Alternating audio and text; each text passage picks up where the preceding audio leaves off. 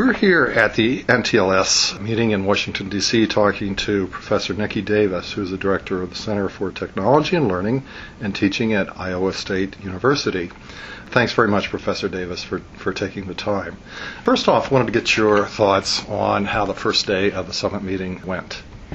Well, this is the 7th summit, and I think it's gone extremely well. Everybody's come here keen to get to a shared understanding.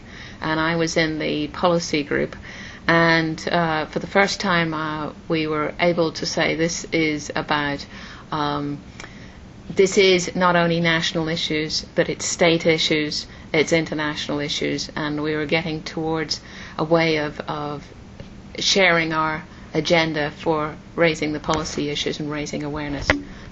Really interesting. Okay. And I was wondering if you could take a minute or two and give us an overview of your current FIPSE projects. I'm just finishing off one project, so I'll talk about that very, very briefly.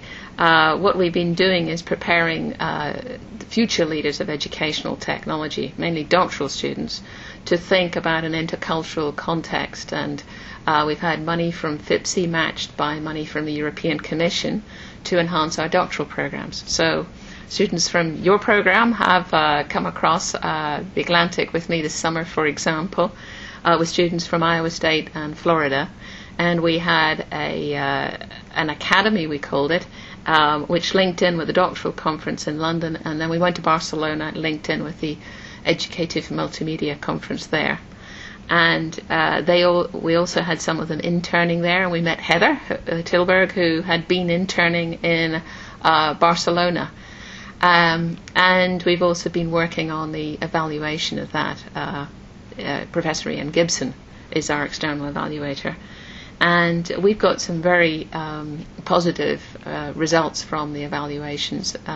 Though very interesting, I met Mark Fuentes in Virginia yesterday, UVA, and I asked him, what effect is this going to have on your future plans? And he said, well, for sure I'm going to take back software here, and I know software Lector has come to the University of Virginia and will be used in the US.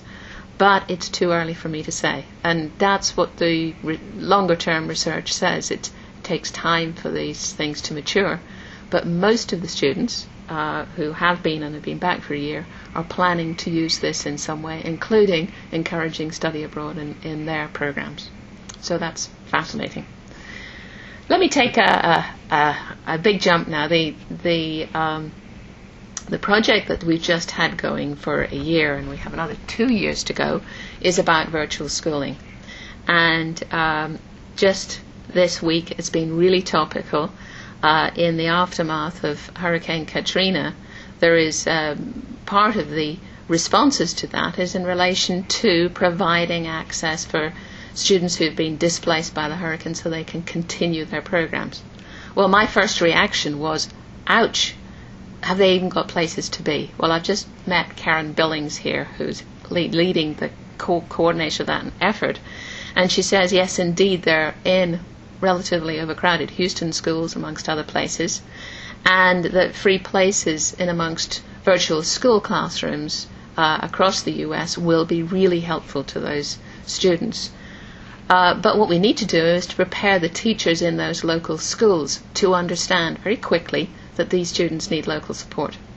Well, our project is putting that into teacher education, pre-service teacher education, so that in future all teachers in the US will be prepared to counsel students and to ensure that the local situation for K-12 students involved in learning from a teacher who is not with them is supportive, and that they are helped to make the best use of that educational opportunity.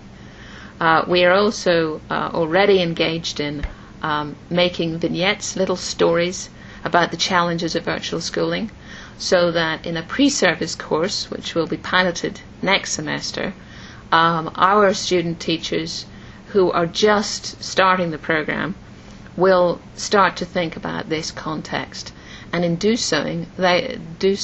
so, they will understand that there are many issues in classroom management some of them related to technology mediation, and that you can have people present virtually, but that it takes, if you like, people locally as well as people at a distance to make this work.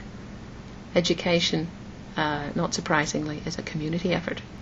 Well, thanks very much, Professor Davis. Those are very interesting ideas and projects. Again, thank you very much for the time.